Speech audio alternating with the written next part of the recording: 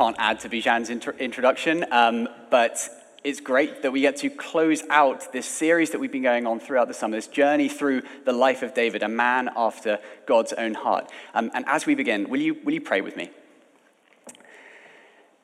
Our Father, we thank you for the gift of your word. We thank you for the privilege of being able to observe the life of King David. And we thank you for all the ways that you've been teaching us through it. And we pray this morning that you might, by your Spirit, at work within us, help us discover freedom in the gospel of Jesus Christ. Let the words of my mouth and the meditation of our hearts be pleasing in your sight. Amen. Amen. One night in London, famous playwright Noel Coward pulled an interesting prank. He picked out 20 of the most famous, the most celebrated men in the city, and he wrote to them all the same identical note. And the note simply read, "Everyone has found out what you're doing. And if I were you, I would get out of town." Apparently, the very next day, every single one of those men left the city. So why did that prank work?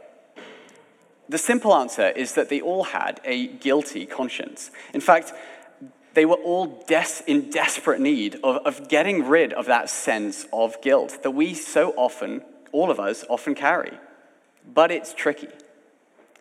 Perhaps like some of the recipients of this playwright's prank, we might actually be innocent, but sometimes there might actually be a time when we are feeling that guilt, and it is in fact a guilt that is real. All of us will experience some kind of guilt in some shape or form. So how are we to understand it? Is this just a kind of a subjective emotion that requires therapy? Or is it perhaps something more real that we need to be reckoning with? Now, acknowledging some of you might be here this morning thinking, oh great, I decide to come along to church and they're talking about guilt. Typical Christianity.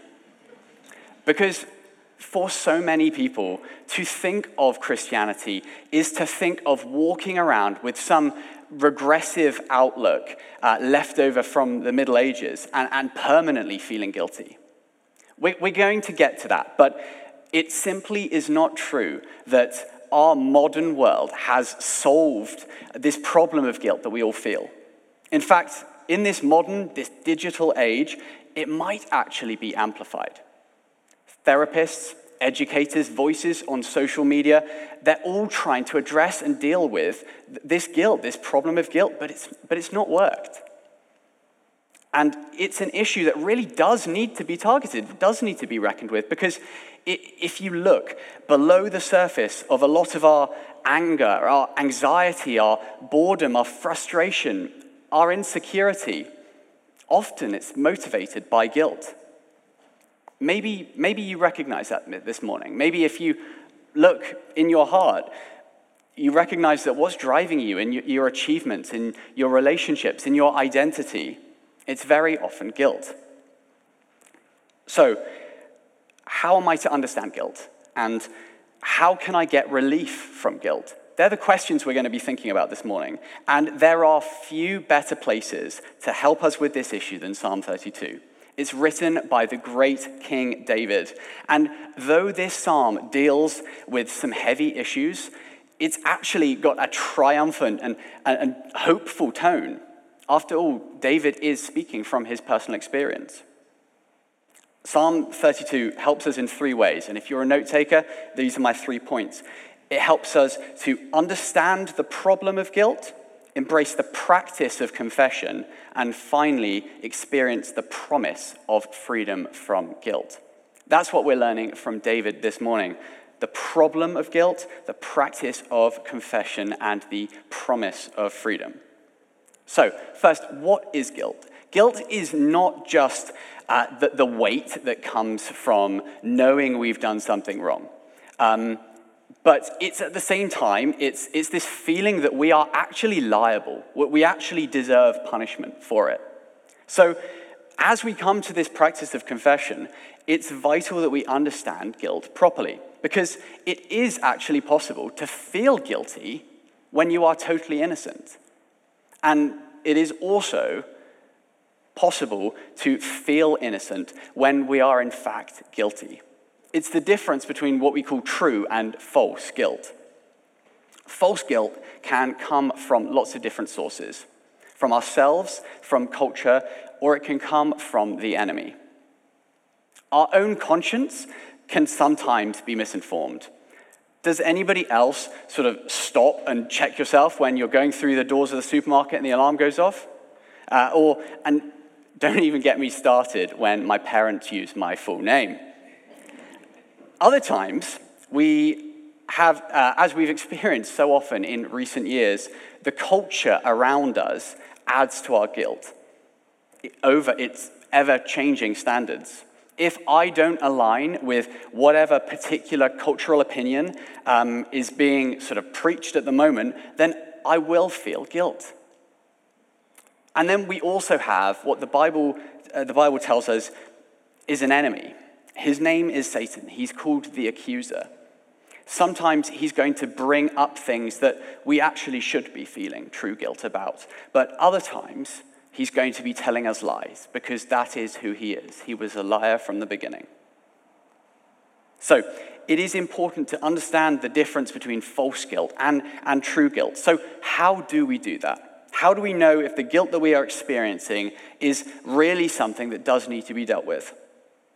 And here in Psalm 32, David tells us that God is the standard by which we measure true guilt. True guilt is a response to something called sin, something we need to understand as we look to understand our guilt.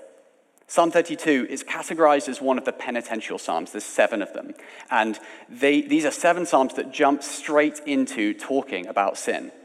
Most commentators agree that David composed this psalm after his abuse of Bathsheba and the death of Uriah, to which that sin led.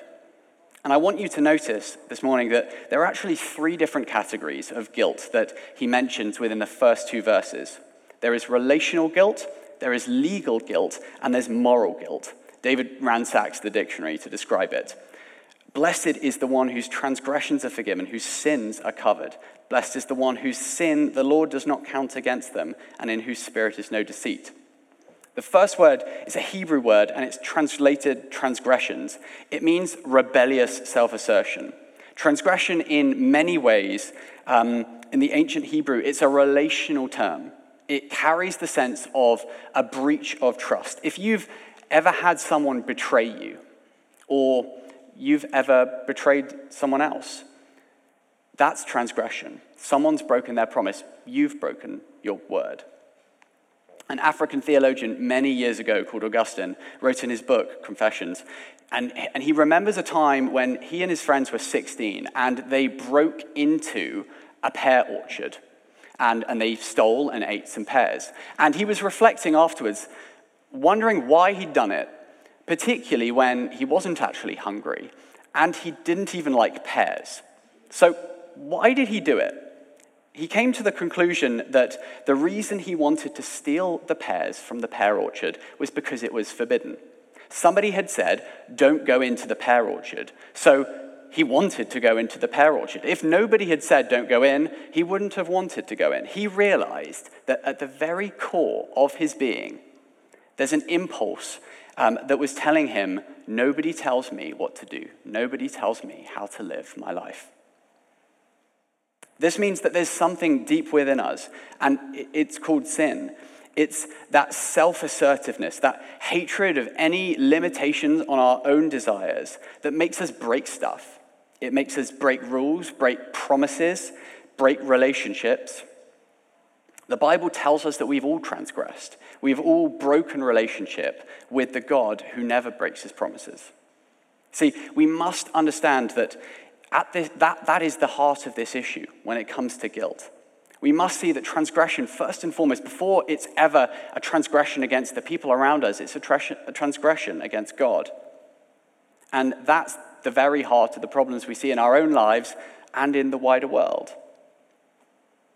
David moves on to use the word sin, which is more or less a legal term. This word in Hebrew means to miss the mark or to kind of veer off the path. It's another way to understand our guilt-causing sin. I suppose that the term legal kind of makes it sound a little bit cold, but this is far from what the Bible tells us about God's law. God's law, it's his very character, his nature. It's his best plan for the flourishing of our lives. His law is the target. It's the path that we're meant to be walking on. I do a bit of hiking from time to time, and I like paths. Paths are easy to walk on. They're flat, they've been leveled, they've been cleared, and they're easy to walk on. But if you go off the path, then you're in the nettles, the weeds. You can't see where you're going. You might trip and fall in an unseen pothole. If it's really bad weather, you might get lost. You might wander off a cliff. Exaggerated, but this idea helps us to understand a little bit more what sin is. It's the standard by which we ought to live our lives. And when we fall short of it, we contradict it and then are condemned by it.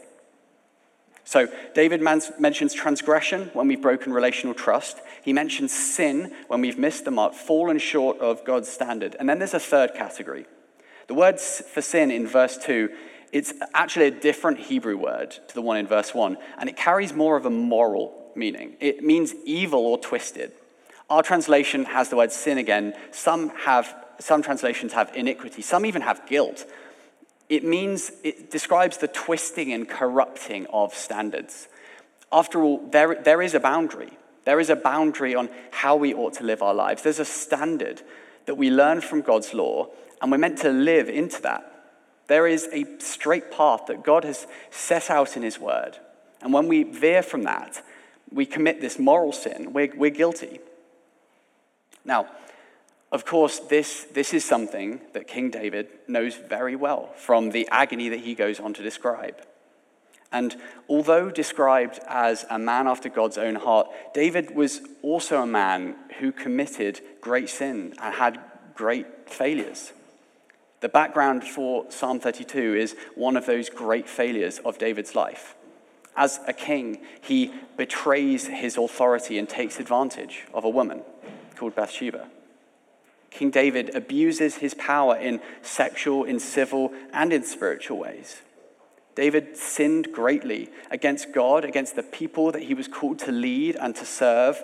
He took advantage and violated Bathsheba. He murdered his friend. He had betrayed his army, imperiled his nation, and then he attempts to hide his actions, to bury that guilt.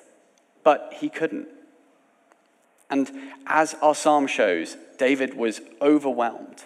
He was traumatized by his sin. The guilt and the shame pressed him hard, as it should have. And that's what begins to make sense of the next few verses, because after his opening declaration, David goes on to a description of the feeling of guilt. And when I read it, I resonate. Do you? Especially if you are like me, and there have been times when you try and ignore, you try and hide, you try and cover up your guilt. Maybe you've experienced that. David turns in verse 3 to a personal testimony. Why does he do that? Friends, he's describing the destructive effect of what happens when you don't deal with the wrong in your life. Look at what he says, verses 3 and 4. When I kept silent, my bones wasted away through my groaning all day long. For day and night your hand was heavy on me. My strength was sapped as in the heat of summer. Now, after this summer, we can all relate to the feeling of our strength being sapped in the heat. But listen to the words that he's using there. Weakness, bones wasting away. David is describing something that's much worse than a British heat wave, believe it or not. He describes it as a burden. It's a weight. Your hand was heavy on me. He's describing this discomfort that's actually just an awareness of God's conviction. And then in his attempt to hide it and bury it, he then goes on to describe exhaustion, because it is exhausting to try and cover up our guilt. When it comes to real and true guilt before God, we wish that he would ignore it. We wish that he'd pass it by, but he will not. He cannot. He is righteous and he is just and he loves us. Remember, his law is his revealed will, his plan for our good, and his hand will be heavy on us, that he might awaken us to the reality of that sin. In other words, friends, God will never allow you to feel good about feeling guilty because he loves you and he wants the best for you and from you. God is not primarily concerned with the therapeutic experience of dealing with guilt. When it's true guilt, it's meant to act as a signpost and say, this is something that we need to be dealing with. Now, everyone is trying to do something about the problem of their guilt, their sin. And there are many ways that we, like David, try and deal with it in the wrong way. We can feel guilt and we know that there's something that we're doing wrong, whether it's lying, whether it's sexual sin, whether it's abuse of substance or abuse of power. Whatever it is, when we feel that conviction, and then we start to think, how can I deal with it? And we deal with it in the wrong way. For example, some of us medicate. We distract ourselves through experience or through substance. We simply just numb away the heaviness of the sin to distract us from the weight of that guilt. Are you medicating when it comes to guilt? Another way is blame shifting. We say, yeah, I know I've done wrong, but, I couldn't, they started it. And we try and shift the blame to someone else. Or we compare ourselves to others who have fallen short. We say, well, I know I did wrong, but what they did was even I'm disgusted at what they're doing. I do think that that's one of the reasons why we like the story of David so much, because we see in David, someone who has done much worse than we ever have, and so we think that we're okay by comparison. And then there's one more way where we try and deal with sin and guilt, and that's through religion, through religiosity.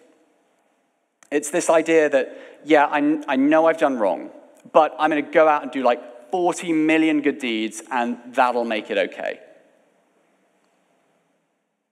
Do we recognize any of that? I don't know which you're most tempted to try. I feel like in my life, I've tried them all, but they don't work.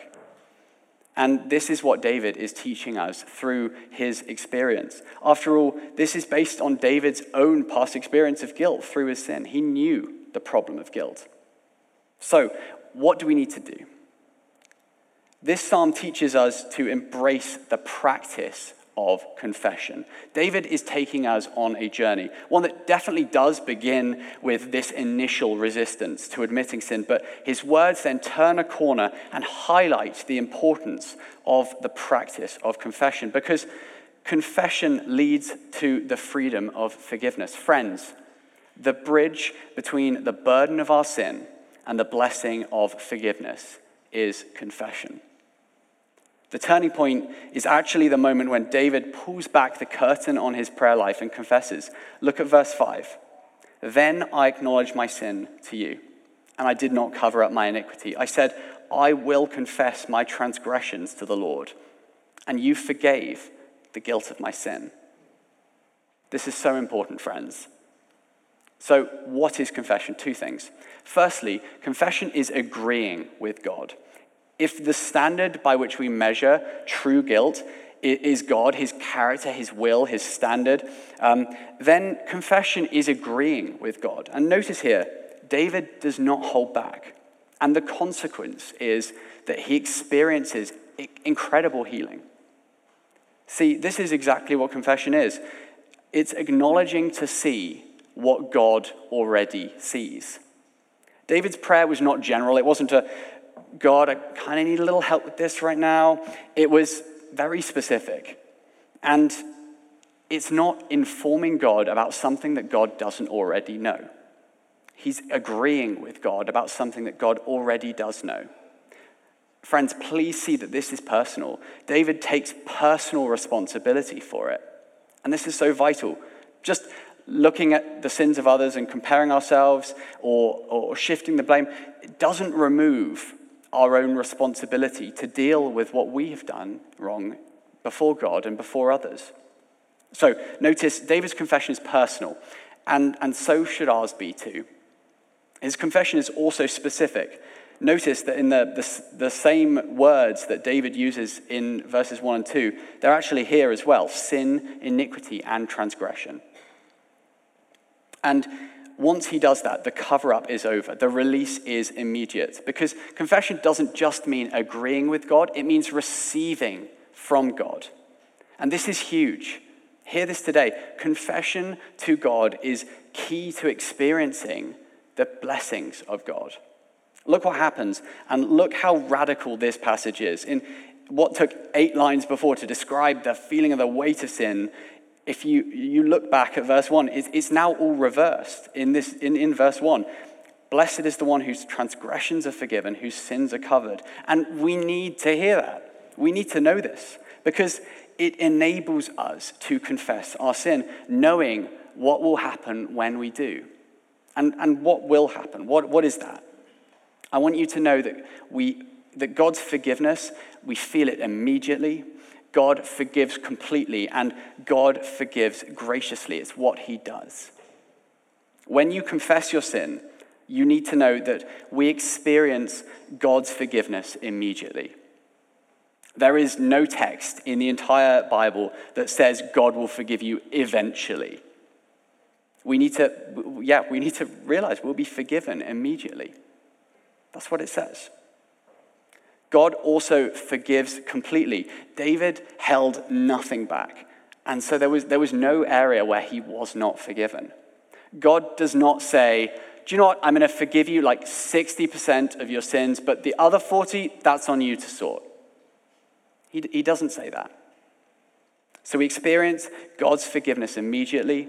God forgives completely, and he forgives graciously. God's response to our confession is not punishment or shame. It's a gift, the gift of forgiveness. He doesn't make you pay him back. We're going to stop here for a second, because how can David say that? How can David say this so boldly? Was there any indication, particularly in the Old Testament with its sacrifices and its rituals, that God was going to simply forgive sin like that? This amazing statement is one that is utterly outrageous for David to make. We need to hear that this morning. How can a holy and righteous God how that forgives, that has that immediate sense of forgiveness, that complete forgiveness, that gracious forgiveness for someone like David, someone like me, someone like you? And friends, this is the truth of the gospel. You see, David trusted in a promise that God had made many years before he was even born. And the gospel is our faithful God's perfect and only answer to the problem of our sin and guilt.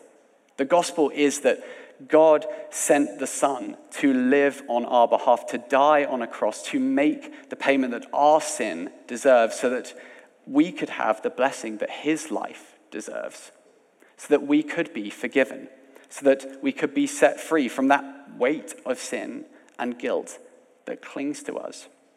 This showcases not just the incredible character of God, but also the finished work of Jesus Christ. We can be forgiven. There is no reason that you should not confess, knowing that what God has done for us through Jesus on the cross. Then, having confessed and experienced this for himself, David now turns to others and encourages people like you, people like me.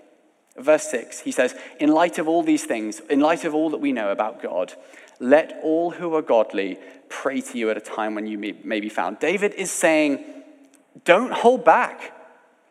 Don't resist this sense of conviction. He wants everyone to know and to embrace this practice of confession.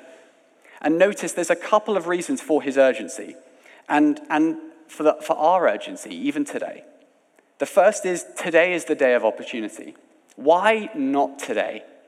While we're alive, while we still have breath in our lungs and a pulse, confess so that you might be forgiven. It says elsewhere in the Old Testament, in the book of Isaiah, in chapter 55, "Seek the Lord while he may be found. Call on him while he is near. Let the wicked forsake their ways and the unrighteous their thoughts. Let them turn to the Lord, and he will have mercy on them, and to our God, for he will freely pardon." So why the urgency?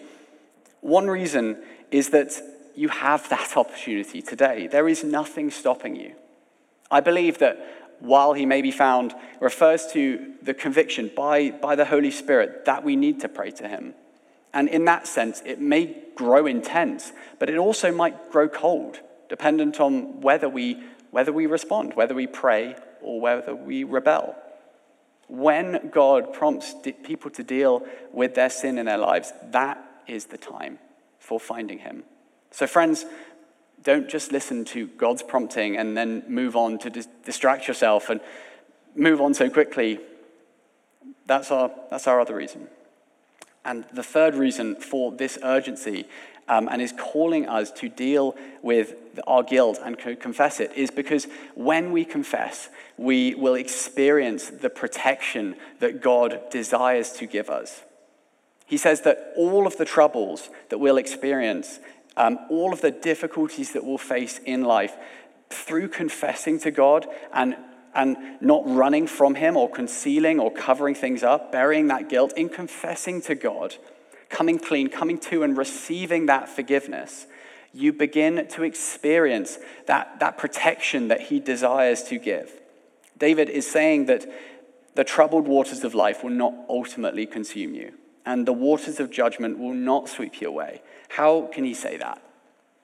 Because, friends, Jesus Christ on the cross already took the waters of judgment that you and I deserve. Whatever life throws at you, we know that we can confess our sin. We can receive God's forgiveness, but also receive his protection. And from that one thing that could ultimately destroy us, and that is our sin. So first, we need to understand the problem of that guilt, the problem of sin. Secondly, we need to embrace the practice of confession. And thirdly, we need to experience the promise of freedom. I love this because in God's economy, freedom follows forgiveness. There are powerful changes, ongoing changes that will happen in the life of any man or any woman who trusts in the Lord. Let's just say your whole life revolves around your career. You worship your career almost, and then one day you miss the mark. Will your career forgive you? Or your whole life revolves around a romantic relationship. Your whole sense of well-being will revolve around that person always being forgiving towards you. More than that, are they going to be able to empower you to go through every single day with just a guilt-free, clean conscience? No. So many of us have tried that, though. God is the true standard. He is the only one who is able to forgive you because he is the only one that we've ultimately sinned against. But he's also the one that will protect us and empower us even when we fail. I mean, when will your career do that? Can you imagine an induction for a job that they bring you in and they say, hey, welcome to this company. When you mess up, we're going to surround you with love. Everything's going to be okay. And it doesn't even matter, even if you don't get to work on time or don't finish that project, that's not going to happen. This would never happen in this kind of context in our work, but with God, it will. And that's what makes this gift, this blessing of forgiveness, so outrageous. Now, to those people who are groaning inwardly or maybe outwardly, when you realize that we were going to be talking about guilt and sin, I understand that it might feel like it was an oppressive burden to be talking about those things in church on Sunday morning, but to not be given that sense of freedom that is in God, that sounds like an oppressive burden to me. See, the beauty of the gospel is it's not just the power to forgive, but it's also the power of a freedom that means you become even stronger than you were before. And let me show you from this psalm some ways that you can be free, ways that you can be stronger as you confess and you receive that forgiveness. First, you become bold. Look at verse 7. David says, you've become a hiding place for me. You've preserved me from trouble. You surround me with songs of deliverance. David has got his headphones in and he's got a soundtrack around him all day, and it's all songs of just being set free by God. That's what soundtrack he's living in. God's nearness gives you boldness. We can say that I'm not going to hide from God, I'm going to hide in God. As we confess, we receive this forgiveness to become bold. Secondly, you become teachable. Look at verses 8 and 9. David is teaching us, I will instruct you and teach you in the ways you should go. I'll counsel you with my loving eye on you. Do not be like the horse or the mule, which have no understanding, but must be controlled by bit and bridle, or they'll not come to you. Friends, this lesson is important. It's not actually your instincts, like the horse and the mule, that will guide you. It's not your human nature. It's instruction from God.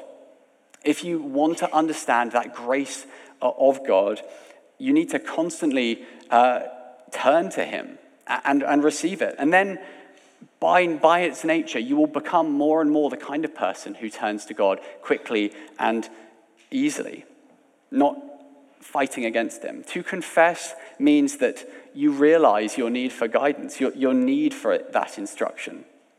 Friends, confession keeps you near. It keeps you teachable. I mean, think about it. Which person would you rather spend time with? A person who's always defensive and self-absorbed, or a person who will be quick to admit their problems? Oh, yeah, thanks for pointing that out. I probably really needed to sort that one out there. Of course you'd choose that person. So confession makes you bold. It keeps you teachable. And thirdly, you become more secure. Verse 10, many are the woes of the wicked, but the Lord's unfailing love surrounds the ones who trust in him. How can we be sure? How can we be sure of all this stuff I've been saying? How can we be confident of this teachability and this boldness and this forgiveness? David says it's the unfailing love of God, a love that will never fail you.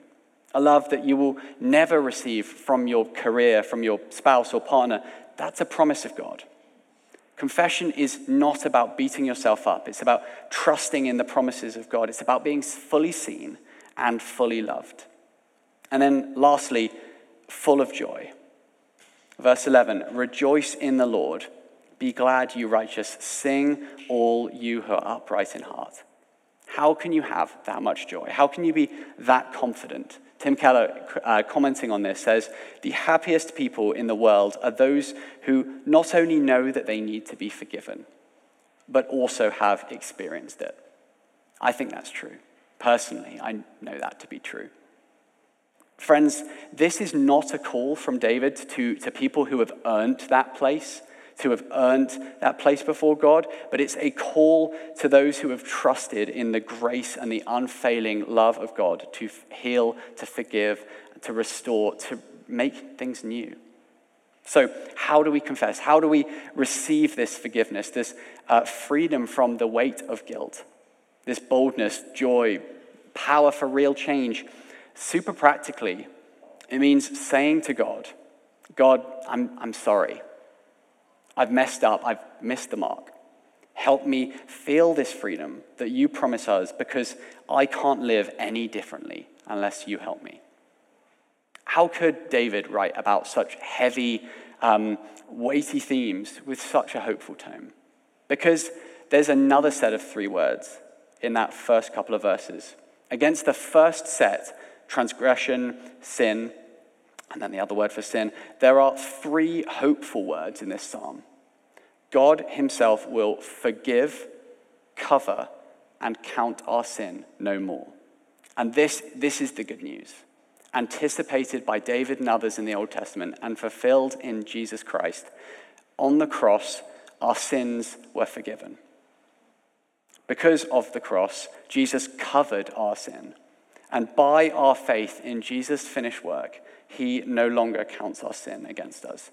Friends, I say this because our guilt, the only sin that will truly leave you crippled, is the sin left in the dark. Whatever area of your life that God, by his Spirit, is prompting you about now, stop trying to find all kinds of excuses.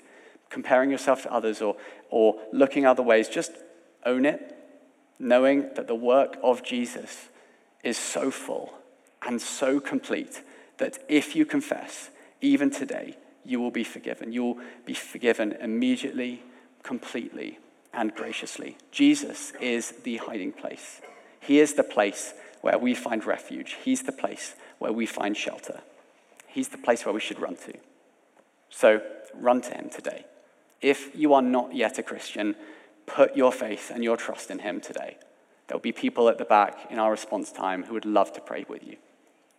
And if you are, don't bury your sin. As we respond now, confess it in your heart, experience the freedom and restoration and power and joy and boldness and teachability that is offered to you, and then sing all the louder in praise and thanksgiving. Let's pray. Our Father, we thank you for this incredible gift. We thank you this incredible good news. And we pray, Lord, keep us people who will be quick to turn to you and be filled with all of these things that you promise us. Help us to tangibly experience that freedom of forgiveness now. And let us sing out all the louder in praise because you are worthy.